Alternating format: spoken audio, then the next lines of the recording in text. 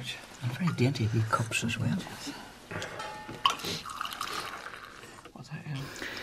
1966, in some ways it was very different in the north because, for those of us old enough to remember, the Minister for Home Affairs at the time in Northern Ireland, Bill Craig, banned a lot of the parades, and that was a big thing for us. And in fact, it underlined, I suppose, for many of us, difficulties we had with the Northern state. And I think, looking back on it now, that many of my contemporaries within the broad nationalist community, I think their memories of 1966 focus more on the World Cup won by England in 1966 than they did at that time on the commemorations in Dublin, and that's to be very honest about it. I was a student in Oxford at the beginning of 1966, and I returned to get what is essentially the same job I'm in now in Trinity that year. But also in that year, my sister moved to Belfast. Now, I come from Cork, and I'd never... I'd been in Belfast a couple of times, just visiting. But what I remember, first of all, what I remember particularly was walking home from the library in Oxford and hearing on a little thing that you put in your ear in those days, the announcement of the return of the body of Roger Casement. And I remember being very, overcome by emotion by that. That was very early on in 1966, and then I remember seeing the photographs of the funeral, which with the snowy figure of De Valera in his big cloak and his bare head, and that there was. I certainly remember that part of it, and there would have been so many people alive who would have had direct memories. In those communities still, even though they mightn't have been perhaps as vocal as the people in the South. But there must have been it was just that generation who had been really young in 1916, slightly, possibly active in 1920, and then I think when you remember it, a lot of them were still alive. Perhaps not the major figures. I think maybe the biggest figure still alive in 66 would have obviously been named De Valera. But north of the border, there would have still been a lot of people who would have remembered that.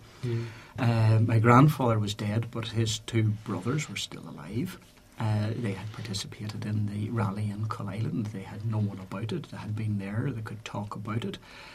And small things, I think, emerged as well as the bigger picture. Among a lot of Northern Republicans, the repatriation of the remains of Roger Casement. It was welcomed in the sense that he was repatriated his remains to Ireland. But a lot of Northern Republicans would quote the fact that Casement's last wish was to be buried in Murlough Bay in County Antrim. Now, that was something the Wilson government was very, very careful to insist upon that it would not happen. And things like that, they were small, sentimental, but they always struck a certain chord among Republican people as well.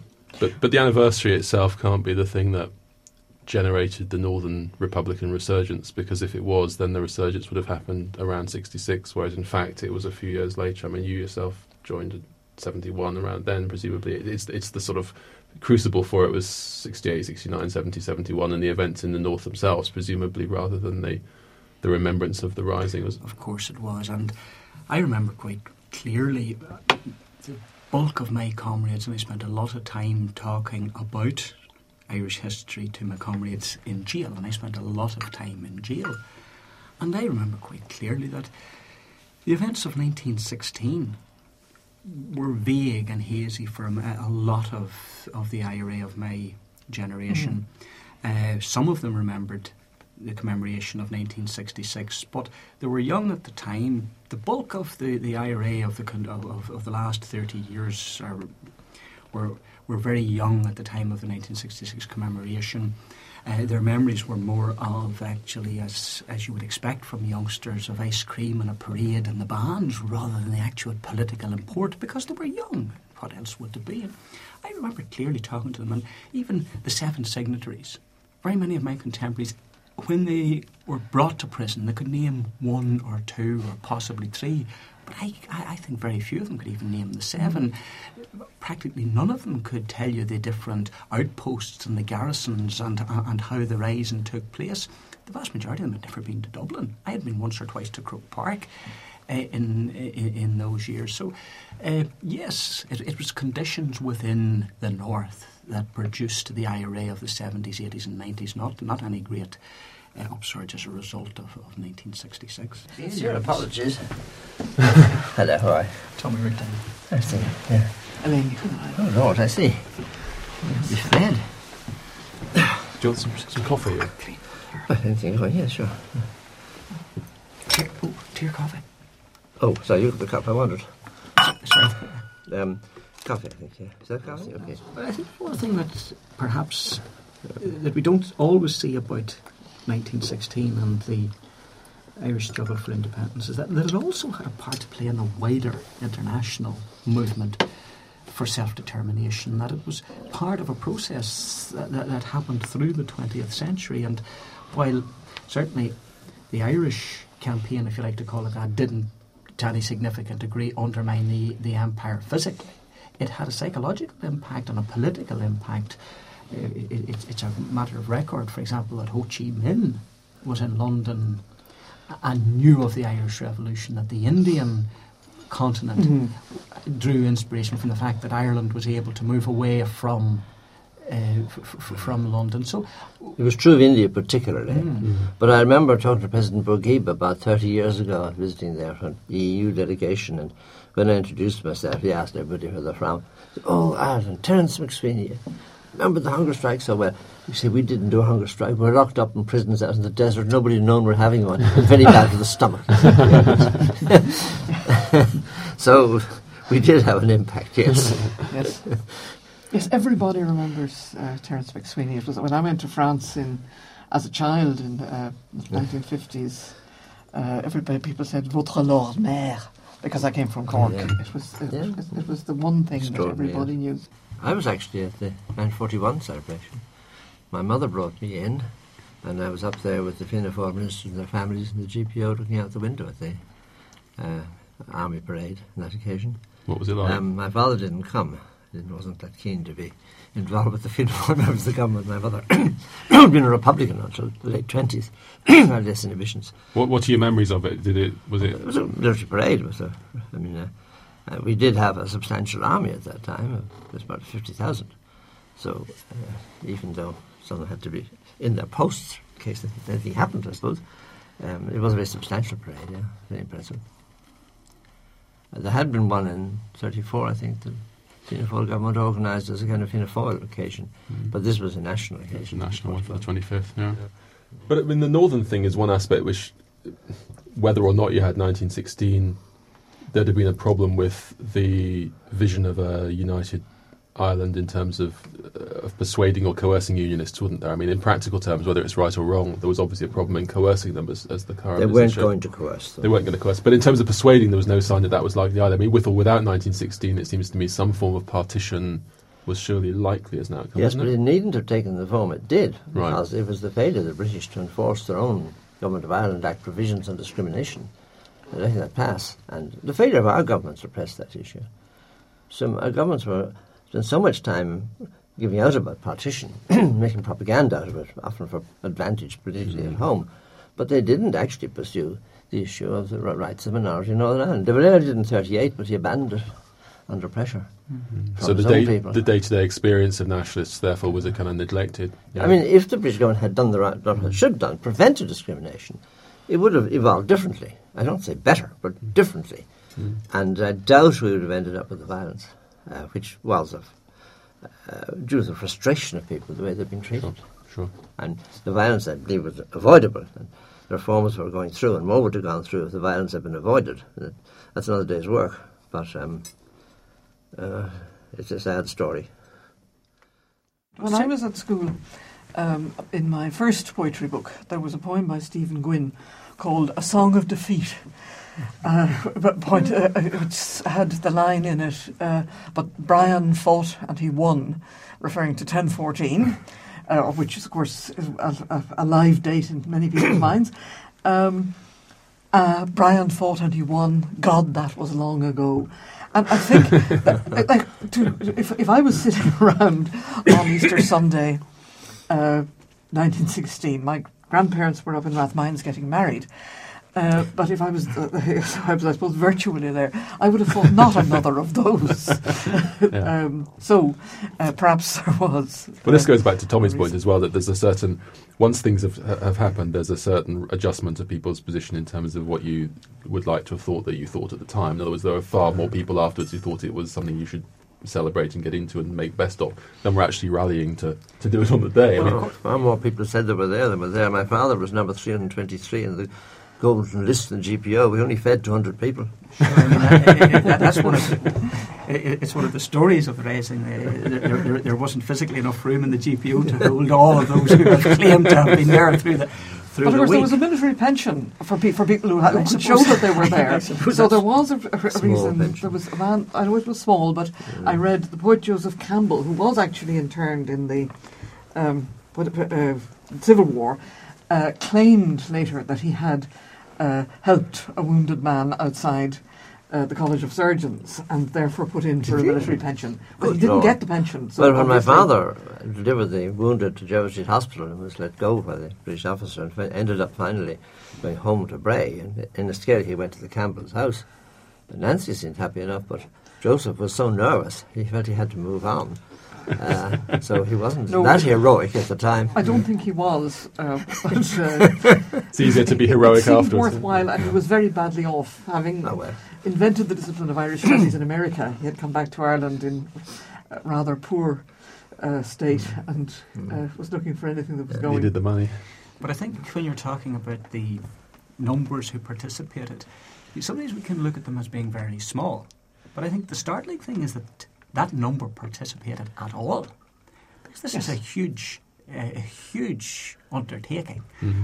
And I think the other thing that we have to keep in mind is that over the course of the week, the insurgent numbers were being added to. It wasn't just the starting number. Now, they certainly never were adequate to cope with the attack of the British. And I think we have to take into account in practicalities that in spite of some dubious claims to being there on the day, that certainly in many areas I think you're going to have to take into consideration that a lot of people who were not perhaps officially members of the volunteers could have possibly helped out building barricades. Members of the ITNG perhaps helped the Citizens' Army in practical senses. And every army, the Americans use the term teeth to tail in terms of the amount of people that are required to support the fighting people. So there could quite conceivably have been more people actually making a valuable contribution to the defence of the Republican area than we might conventionally think. I think that's a thing to keep in mind. But just the magnitude of what was involved. The numbers who participated were not at all to be dismissed.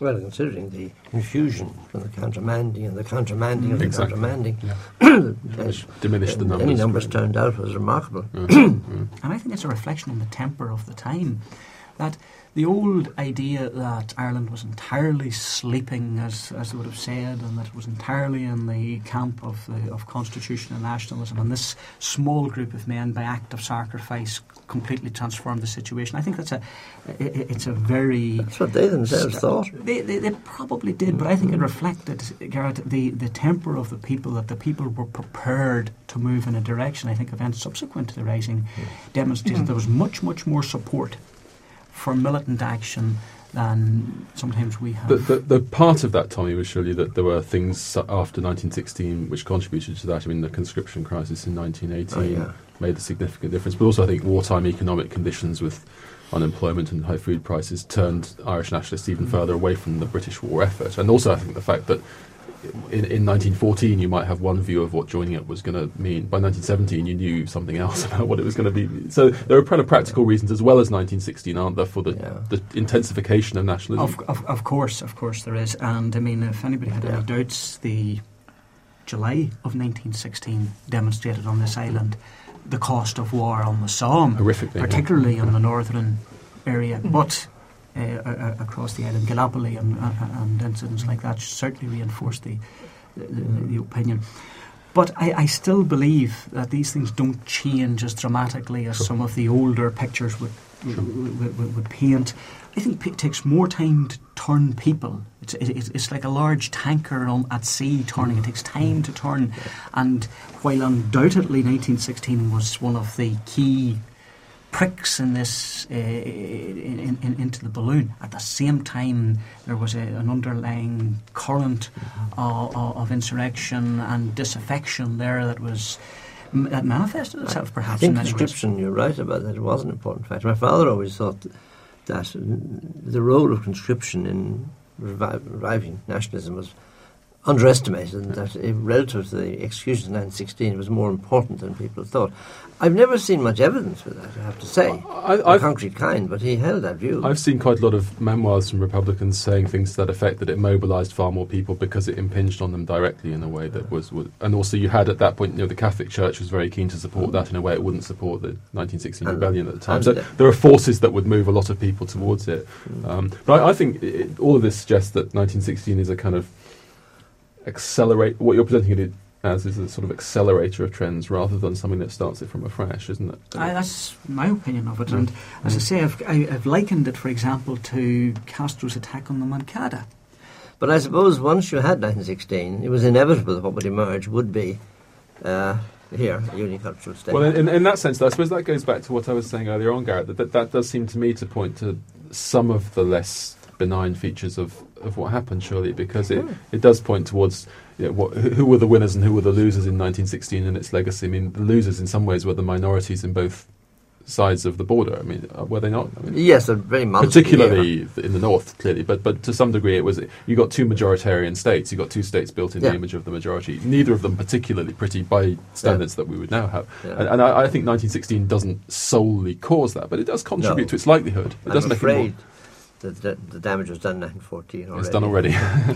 But there's also the reinforcement of stereotypes, don't you? Because, I mean, if you look at the importance of, I don't know, from Yeats to Hyde to Erskine Childers, the existence of what one might call, in different ways, a Protestant protest, and the importance of the Protestant contribution in the South, which was important throughout, often only in terms of fostering indigenous industry. But the assumption that if you were Protestant, you were also X and Y, that if you were Catholic in the North, you were also X and Y, is much more, I think, that's something that really did advance over the century, whereas in the 1920s, I think that there was still a great deal more fluidity in those identities. Because I think that 1916 wasn't monocultural. The insurrectionists were not, because there were different trends within it, and it wasn't purely Gaelic. But what came out of it was. But what came out of it was. But I think it was those who eventually come to dominate post particularly the treaty and post the Civil War. That's what emerged then. But looking at 1916 and those going into 1916, we were looking at a very significant input from the Citizens' Army. About or just over 200 of the 1,000 who mustered on that Monday morning. I mean, you're talking about 20% of the numbers were from the Citizens' Army, with significant support in the city of Dublin. Now, undoubtedly, as Garret hath said, there wasn't an industrial proletariat in Ireland to bring about that type of a society post 1921. And there was also, even within the more classical IRB section, there was those of the Gaelic Romanticists on one hand, and there was the old revolutionists on the other hand, although they cooperated eventually, but the mythology that spun around Pearse, which was only one part of his personality, I would argue, on one hand, and the other, the insurrectionist, the revolutionist, that was Clark and that was McDiarmid, there was a difference, and I suspect that it manifested itself in different forms later on. I think that's true, but I also think that none of those groups that you mention had any great understanding of or sympathy with unionism, for example. No, they all thought unionism wasn't really a problem. Yeah. And I think that's the great blind spot, isn't it? That's from Connolly right across. And I think that is the problem. Now, unionists had a problem with nationalism, and the blind spots were on both sides. And goodness knows the British state had a problem with Ireland. But I think there was surely a Republican blind spot. I think you have to accept that. But I think in Connolly's defence, we have to say that he talked about the carnival of reaction that would emerge post partition. I don't think he was unaware of it. And bear in mind, I suppose, that Connolly had spent a period of his working life in Belfast, so he knew about these things and had made several attempts to address them through the Irish Transport and General Workers Union when he was an official of that. But yes, I think in general, Dublin people don't have a very clear understanding, didn't they, and possibly still don't have, of the difficulties and the position of unionism and the difficulties created by the people further unionist south have community. even less. Well, Yes. true. And even less interest too. Well, that's true. But I mean, these are the facts of life. But I mean, I think it would be asking a lot of those that committed themselves to the insurrection on Monday morning of 1916, Easter, to have this very sophisticated view of what we might be doing about unionism. What concerns would the British sympathisers, the loyalists in Dublin and in other parts of the 26 counties, especially bearing in mind that a lot of them would have known Yeats and his circle. So there was a division even within what you would call the old English in Southern Ireland. They weren't entirely all loyal to the Crown, as we know from here, or from William Butler The years. majority were. Well, they were. So they were, of course, in any society. You always get I suppose individuals, especially in the literary world, who take a different. Bohemians, yeah. But I mean, my view, I suppose, Tommy, is I quite agree that the sincere rebels who go out on Easter Monday, of course, have a vision which is firing them up in terms of a vision of an inspiring Ireland that's Republican, and I respect that. I suppose what I'm saying is that if there had been on all sides a more, how can I put it, a less absolutist, a less ambitious view of winning rather than compromising, that might have led to more, that might have got us to where we ultimately hope we'll get to now, but much more quickly. I suppose that's what I'm saying. I doubt it, to be quite honest. This is always the revolutionary's dilemma. At what stage are you doing more damage than good? And would events change if the revolution doesn't take place? And I mean, I've heard the constitutional argument made so often and put in the case that had we let the situation drift, that Ireland could have evolved in the same way that Canada and Australia and New Zealand evolved, and with much less aggravation and distress.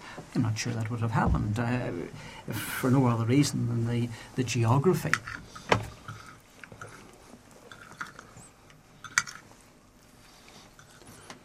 What did you make of the 75th anniversary of the Rising, Garret? I was bothered by it. Nothing was done. I should have taken fright at it, I don't know why. And indeed, I wrote the papers I delivered from Hollingford from summer school, and later published on some of the issues involved and the significance of Irish independence and why it was necessary and why becoming independent as lockdown 16 was a very positive thing, because nobody else was saying this at the time. I was taken aback by that. The Poetry Island put on an all-day read-in the GPO as a protest against the non-commemoration, which I took part in. It was good. It was How good. did it go? We Was it did good? something. It was very good. There was a bus outside, I remember, in which Garrett Brown was seemed to be handing out goodies to participants, and there were people wandering around the streets, and one of them actually saw that I was carrying a book and had a photograph of me on the back of it, and they said, "Did you write that book?" And they were really astonished to meet somebody who had written a book and had the book there to show it.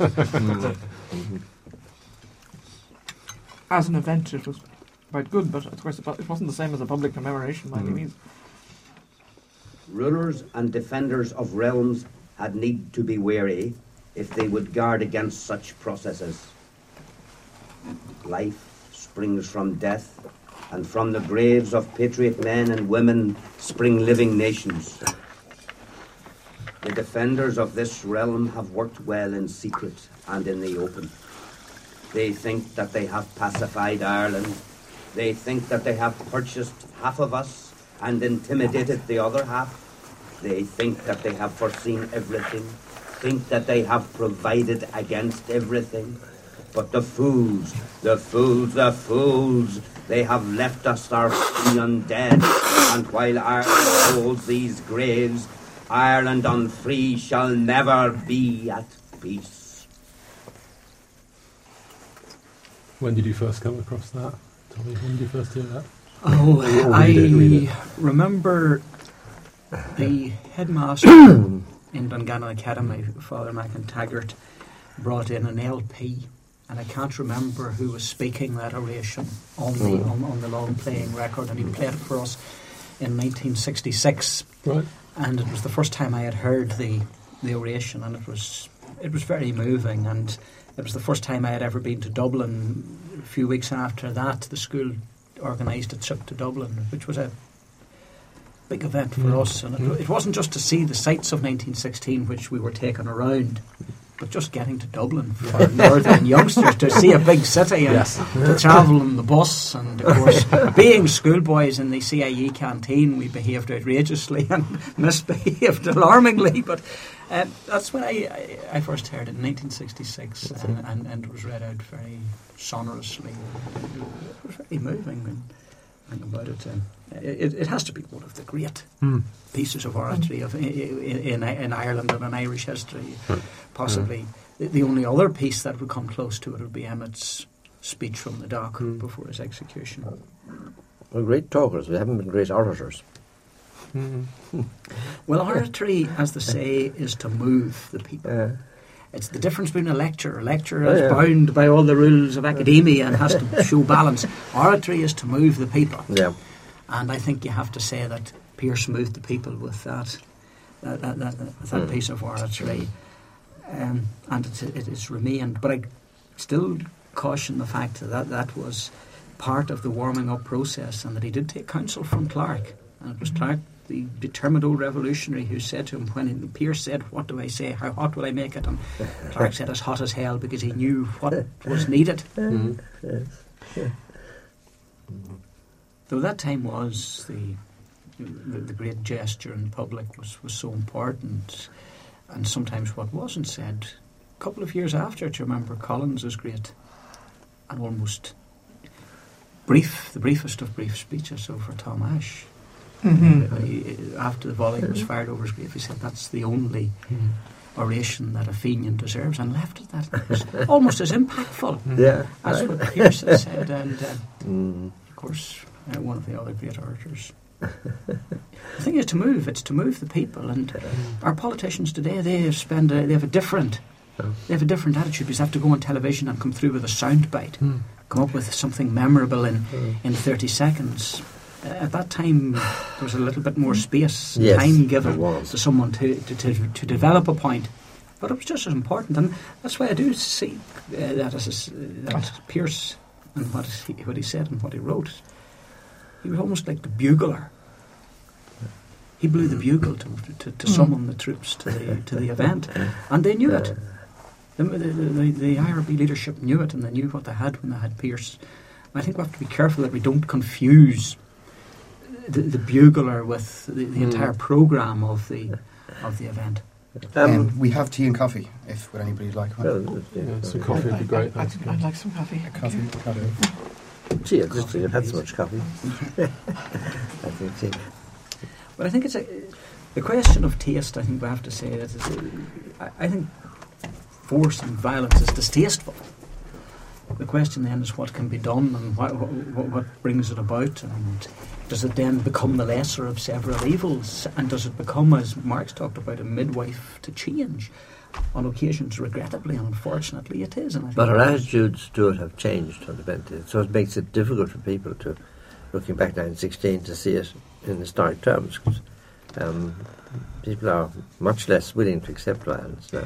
Well, I think only to this extent, Garret, that there is no real legitimacy or no real purpose could be served, certainly in the 26 counties, by the use of force. The state is accepted by the vast majority of people. There would be no logic for it. I don't think you would necessarily say the same north of the border, where there was a logic. Now, that doesn't mean to say that it's beyond criticism what happened, but there was much more support on both sides for the use of force over the last 35 years, because there was a belief, which whether it was justified or not, and I believe that it, to a certain extent, and a large extent possibly was, that force was the only option, and it was used and supported because the state was irreformable. Was the analysis made by the Republican people in Northern Ireland? So I think support for violence, as you call it, it dissipates as the rationale or the cause for it dissipates as well. If you're in a wartime situation, and the question is about 1916, whether they were or not, because one could argue that on both sides. I mean, for example, when I think about this, I think about the United Nations troops who marched away at Srebrenica and left those people to be massacred. And I think, what should they have done in such a situation? What would have happened if they'd said, to hell with this, we're going to stay? On the other hand, the person who fires the first shot at Sarajevo may not be the person who may not be justified. In 1916, again, the ferment of the times, the very high value that was being placed on war as the proof of masculine activity. Also, of course, that's something which draws women in. Yes. With people like Constance Markievicz turning from a labour agitator into a soldier. I think that makes for an entirely different mixture of things. But I don't know if it was just war as an expression of masculinity. I mean, that's always present to a certain extent, I'm sure, in these situations. But war was the arbitrator. The great issues of history are decided by blood and iron, as Bismarck and Lenin said, and that was what was happening. Blood and iron was the arbiter at that period. There would have been no reason why the Irish revolutionists would have been different from the rest of the world, certainly the European world that was deciding and resolving its differences and the irreconcilable conflicts that they had found themselves in over which empire was to have supremacy in the world. And that was being decided with blood and iron on the continent. The Irish were going to take a similar lesson from it. And the argument that those of us who have supported their cause over the decades is that they didn't have a realistic option and they were perfectly entitled. Not only in a moral sense, because morality is something that I personally have difficulty looking at and trying to impose my morality on something that happened 90 years ago, but on a very cold assessment of it, looking at the balance of forces and the various situations they found themselves in, as I say, the rejection of Home Rule 3 times in 30 years, the Curragh Mutiny, the landing of the Iron Guns. What realistic option had they, particularly when you bring the Fenian tradition into it, of England's opportunity being Ireland's, or England's difficulties being Ireland's opportunities?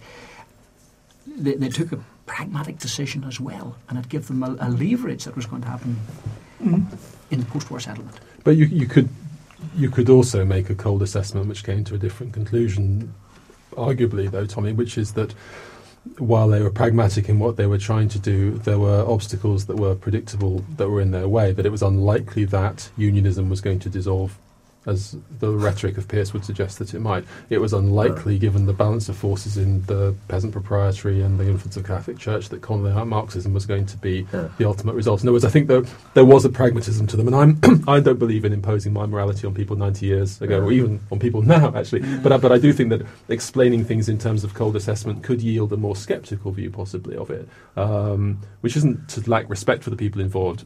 Some of them I have profound respect for, but it's more that I think there were certain unfortunate and divisive consequences of it as well, to which it contributed. Not singly, it wasn't as if you take 1916 rebels out, there'll be no gun in Irish politics or no gun in Europe. Of course there won't. But it was one of those sets of choices that people made at that time, which did accentuate the use of violence as the means of leverage. And I'm not as clear as you are that was a helpful gesture. I think that's my view. The trouble is, the consequences of violence are unforeseeable and never quite people expect. And while I think the balance of the argument lies in favour of the view that 1916, without it we would not have become an independent state, or might not, probably would not become an independent state with the benefits that has brought. It did have also a downside, but the people who initiate violence have no idea what the outcome is going to be. It's a great responsibility to take. And sometimes it doesn't yield anything positive at all. Could we say something about that text that's hanging up there? People know it by its typography more than by what it actually says, even though we quote bits out of it quite frequently. But it strikes me that it's a very moral text. I mean, or rather, it talks about equality. It talks about safety for non-combatants. It was thought up in some sort of an ethical... But who wrote it? I don't know. Yeah. Did Pearse write it? It's Pearse. Huh? Yeah. Did Pearse write it? Pearse wrote it, yeah. Well, most of it was drafted by Pearse. Yeah. I think the word is that there was an input from others. I'm sure that's true. And that, if you like, it was a document by committee or by consensus of the... After all, the Military Council signed the document. Connolly certainly had input into some of it. Oh, yeah. Yes, I think that... I think Somebody did the first draft. Yes. I think Oh, Pearse sorry, was is that tea? Tea. Oh, no, milk in it. Sorry, I didn't explain that. No milk. No, it's milk, No, but no, I don't make my tea, no. It's a document that I have read every year for the last 30 and read out every Easter Sunday for the last 30 in graveyards around Ireland. So it's very much part of my beliefs. But somebody did the first draft. Others then added to it, Yeah. no doubt. But it still remains an inspirational document. It was that was the part. One of the points I wanted to make is that it's intended to be an inspirational document, but also one which lays down an objective a program and parameters. You know, we are going to do the following within these limits. Yeah. Everything is not up for grabs. There is going to be. I mean, obviously, there's going to be a legitimate government in due course. But there is also, of course, the personification of Ireland as the spare van, the figure from the Aisling, the mother, the Shan Van Vocht, everything. You know, is the mere use of the female. Well, of course, Mother Ireland is always a potent symbol on this island. And for the time, we're talking about a century ago almost, there was a different style. English, as it was spoken and written, was different to what we have today. It stands up better than a lot of things that But are written. It certainly does. It certainly does. And when you think of the type of consensus that was required, the different strains from the socialist on the left of Connolly, when you think of the revolutionists that were present among the Military Council and the Gaelic Irelanders, it had to accommodate them all. Yeah. And it had to be of such a nature that it satisfied them all. So it laid out quite a democratic charter for Ireland. Ireland belonged to the people of Ireland. It was one of the ringing endorsements of... And I suppose a feminist charter in that it refers to Irish men and Irish women. Several times. Progressive, yes. And I think one of the enduring legacies of the document is the fact that even to this very day it's quite common for people to quote pieces from the proclamation where we look after the children of the nation equally. And that is misunderstood, but well, children is taken literally. Literally sometimes. But it's quite common to hear our politicians being challenged to this very day. Have we lived up to the spirit of the proclamation? Are we cherishing the children of the nation equally? Are we doing this in keeping with the spirit of the proclamation? I think that in itself. Yes. 90 years afterwards, a document wrote, obviously with a certain haste, but certainly under pressure. They were facing into an incredible engagement, put together, and it holds together, and it remains a very progressive and admirable document, both in sentiment and content, and it's still quoted to this day. It certainly is one of the greater legacies of the time. Oh dear, how about I go home? Well, that was a good discussion. Yes, sir. Good luck. Thank you.